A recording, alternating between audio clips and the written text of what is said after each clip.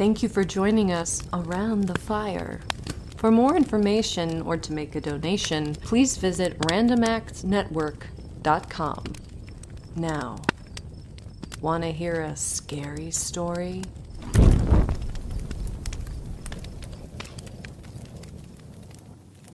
When you need mealtime inspiration, it's worth shopping Kroger, where you'll find over 30,000 mouth-watering choices that excite your inner foodie. And no matter what tasty choice you make, you'll enjoy our everyday low prices, plus extra ways to save, like digital coupons worth over $600 each week. You can also save up to $1 off per gallon at the pump with fuel points. More savings and more inspiring flavors make shopping Kroger worth it every time. Kroger, fresh for everyone. Fuel restrictions apply.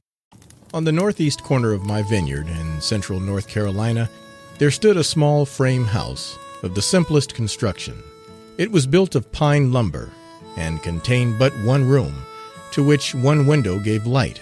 Against one end of the house, and occupying half its width, there stood a huge brick chimney. The crumbling mortar had left large cracks between the bricks. The bricks themselves had begun to scale off in large flakes, leaving the chimney sprinkled with unsightly blotches. These evidences of decay were but partially concealed by a creeping vine, which extended its slender branches hither and thither in an ambitious but futile attempt to cover the whole chimney. One day, my wife requested me to build her a new kitchen. Of course, I had to build it. To save expense, I decided to tear down the old schoolhouse and use the lumber, which was in a good state of preservation, in the construction of the new kitchen. I made an estimate of the amount of material contained in it and found that I would have to buy several hundred feet of lumber additional. One morning, old Julius McAdoo, our colored coachman, drove my wife and me over to the sawmill from which I meant to order the new lumber. Our carriage jolted over the half-rotted corduroy road which traversed the swamp, and then climbed the long hill leading to the sawmill. When we reached the mill, the foreman had gone over to a neighboring farmhouse, probably to smoke or gossip, and we were compelled to await his return before we could transact our business. We remained seated in the carriage, a few rods from the mill, and watched the leisurely movements of the mill hands. We had not waited long before a huge pine log was placed in position. The machinery of the mill was set in motion, and the circular saw began to eat its way through the log, with a loud whir which resounded throughout the vicinity of the mill. Julius observed with a perceptible shudder, but that just do cuddle my blood." "What's the matter, Uncle Julius?" inquired my wife, who was of a very sympathetic turn of mind. "Does the noise affect your nerves?" "No, Miss Annie, I ain't nervous, but that saw, cutting and grinding through that stick of timber, and moaning and groaning and squeaking, carries my memories back to old times, and minds me of Po' Sandy." The pathetic intonation with which he lengthened out the Po' Sandy touched a responsive chord in our own hearts. "And who was poor Sandy?" asked my wife. "Sandy," said Julius, replying to my wife's question, "used to belong to old Marse Marrable McSwain. Marse Marrable's place was on the other side of the swamp, right next to your place. One time, when Sandy was lent out as usual, a speculator come along, and Marse Marrable swapped Sandy's wife off for a new woman. When Sandy come back, Marse Marrable get him $1 and allowed he was monstrous sorry for the breakup of the family, but the speculator had get him big boot, and times was hard and money scarce, and so he was bleased to make a trade. Sandy took on some about losing his wife, but he soon seed they wasn't no use crying over spilt molasses. And being as he lacked the looks of the new woman, he took up with her after she been on the plantation a month or so. Sandy and Tenny hadn't been living together for more than 2 months before Marse Marrable's old uncle, who had lived down in Robeson County, sent up to find out if Marse Marrable couldn't lend him or hire him a good hand for a month or so. Sandy's master was one of these here easy-going folks would want to please everybody, and he says yes, he could lend him Sandy. It was monstrous hard on Sandy for to take him away from Tenny. It was so far down to Robeson that he didn't have no chance of coming back to see her till the time was up.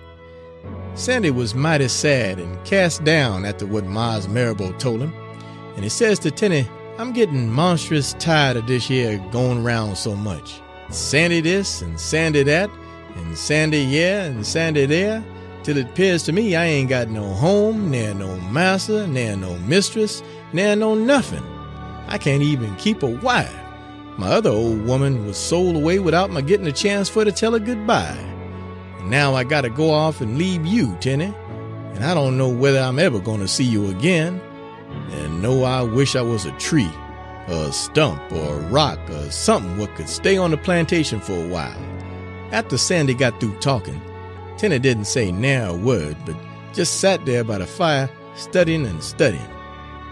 By and by, she up and says, "Sandy, is I ever told you I was a conjure woman?" Of course, Sandy hadn't never dreamt of nothing like that, and it made a great moderation when he hear what Tenny say. "I ain't goofed nobody, nor done no conjure work for 15 year or more. And when I got religion, I made up my mind I wouldn't work no more goofer. But there is some things I don't believe is no sin for to do. And if you don't want to be sent round from pillar to post, and if you don't want to go down to Robeson, I can fix things so you won't have to. If you'll just say the word, I can turn you to whatever you want to be, and you can stay right where you want to, as long as you mind to." Sandy say he don't care. He's willing for to do anything for to stay close to Tenny. Then Tenny asks him if he don't want to be turned into a rabbit. Sandy say, "Nah, the dogs might get after me." "Shall I turn you to a wolf?" says Tenny. "Nah, everybody's scared of a wolf, and I don't want nobody to be scared of me. I want to be turned into something what'll stay in one place." "I can turn you to a tree," says Tenny. "You won't have no mouth nor ears, but I can turn you back once in a while so you can get something to eat and hear what's going on." And so Tenny took him down by the edge of the swamp, not far from the quarters, and turned him into a big pine tree and sought him out amongst some other trees. And the next morning, as some of the field hands was going along there, they seed a tree what they didn't remember having seed before. When Mars Marrabo discovered that Sandy was gone, he allowed Sandy had run away. He got the dogs out, but the last place they could track Sandy to was the foot of that pine tree. And there the dogs stood and barked and bayed and pawed at the tree and tried to climb up on it. And Mars Marrabo allowed that Sandy must have climbed up on the tree and jump off on a mule or something, and reared far enough for to sport a scent. When Sandy had been gone long enough for folks to think he done got clean away, Tenny used to go down to the woods at night and turn him back, and then they'd slip up to the cabin and sit by the fire and talk. But they had to be monstrous careful, or else somebody would have seen them, and that would have spoiled the whole thing. So Tenny always turned Sandy back in the morning early, before anybody was a-stirring. But Sandy didn't get along without his trials and tribulations. One day a woodpecker come along and minced a peck at the tree, and the next time Sandy was turned back, he had a little round hole in his arm, just like a sharp stick been stuck in it. After that, Tenny sot a sparrowhawk for to watch the tree. Another time, Mars Marrabo sent a nigger out in the woods for to chop turpentine boxes. The man chop a box in this here tree and hack the bark up 2 or 3 feet for to let the turpentine run. The next time Sandy was turned back, he had a big scar on his left leg. After that, Tenny sot a hornet for to watch the tree, and when it come back again for to cut another box on the other side of the tree, the hornet stung him so hard that the axe slipped and cut his foot nigh about off. When Tenny see so many things happening to the tree, she concluded she had to turn Sandy to something else, and after studying the matter over and talking with Sandy one evening, she made up her mind for to fix up a goofer mixture what would turn herself and Sandy to foxes or something, so they could run away and go somewheres where they could be free and live like white folks. But there ain't no telling what's going to happen in this world. Tenny had got the night sought for her and Sandy to run away, when that very day one of Mars Marrabo's sons rid up to the big house in his buggy, and and say his wife was monstrous sick, and he want his mammy to lend him a woman for to nuss his wife. Tenny's mistress say send Tenny. She was a good nurse. Tenny tried to make some excuse for to get away and hide till night, when she would have everything fixed up for her and Sandy. She say she want to go to her cabin for to get her bonnet. Her mistress say it don't matter about the bonnet. Her head hanker was good enough. Then Tenny say she want to get her best frock. Her mistress say no, she don't need no more frock, and when that one got dirty, she could get a clean one where she was going. So Tenny had to get in the buggy and go along with young Marse Duncan to his plantation, which was more than 20 miles away, and there wasn't no chance of her seeing Sandy no more till she come back home. The poor gal felt monstrous bad about the way things was going on, and she knowed Sandy must be a-wondering why she didn't come turning back no more. Whilst Tenny was away nussing young Marse Duncan's wife, Marse Marrabo took a notion for to build him a new kitchen, and being as he had lots of timber on his place, he begun to look round for a tree to have the lumber sawed out in. Tenny was gone, and there wasn't nobody in there nothing for to watch the tree. The two men would cut the tree down, say they never had such a time with a tree before. Their axes would glance off, and didn't appear to make no progress through the wood. And of all the creaking and shaking and wobbling you ever see, that tree done it when it commenced to fall. When they got the tree all trim up, they chained it up to a timber wagon and start for the sawmill. First, they got stuck in the mud when they was going across the swamp, and it was 2 or 3 hours before they could get it out. When they start on again, the chain kept a coming loose, and they had to keep a stopping and a stopping for to hitch the log up again. When they commenced to climb the hill to the sawmill, the log broke loose and rolled down the hill in amongst the trees, and it took nigh about half a day more to get it hauled up to the sawmill. The next morning, after the day the tree was hauled to the sawmill, Tenny come home.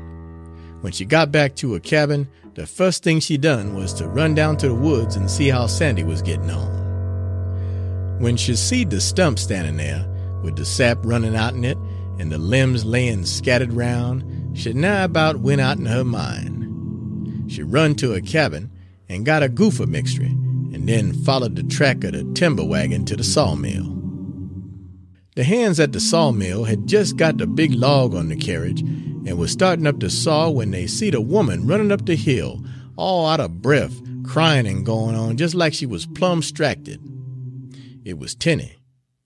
She come right into the mill and throwed herself on the log right in front of the saw, a-hollering and crying to her Sandy to forgive her and not to think hard of her, for it wasn't no fault of hern. Then Tenny remembered the tree didn't have no years, and she was getting ready for to work a gopher mixture so as to turn Sandy back when the mill hands caught hold of her and tied her arms with a rope and fastened her to one of the posts in the sawmill.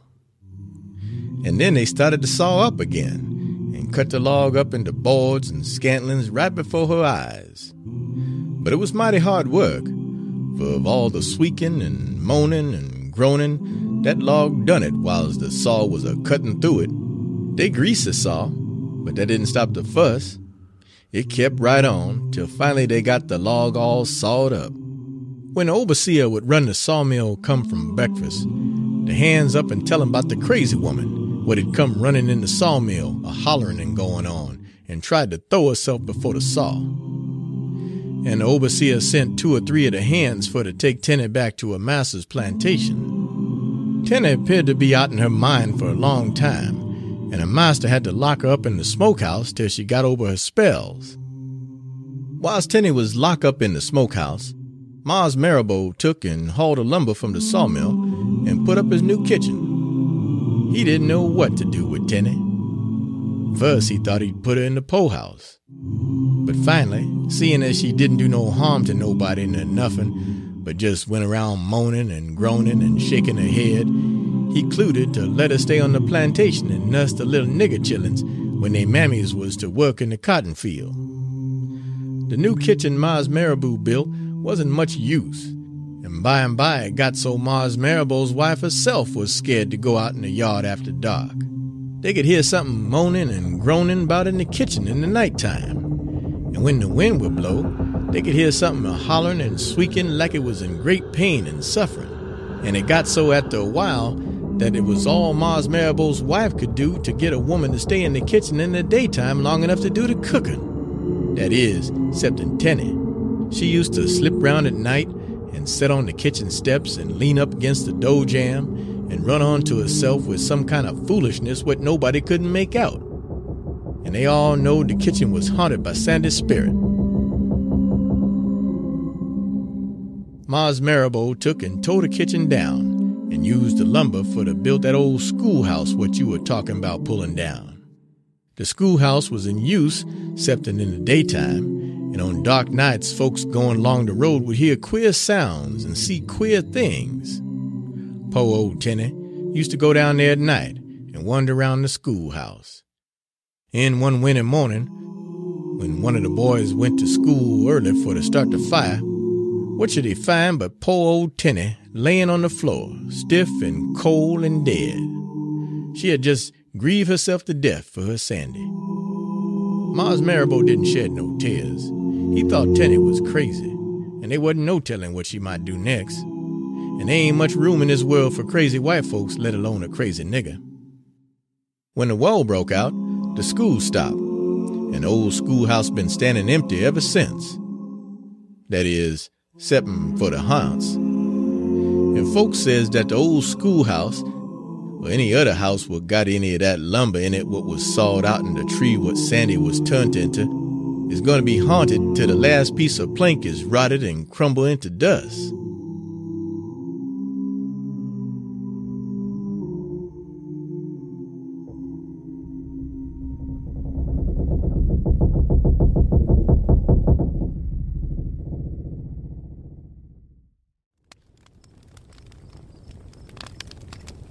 The Conjure Woman by Charles W. Chestnut. Told by James K. White.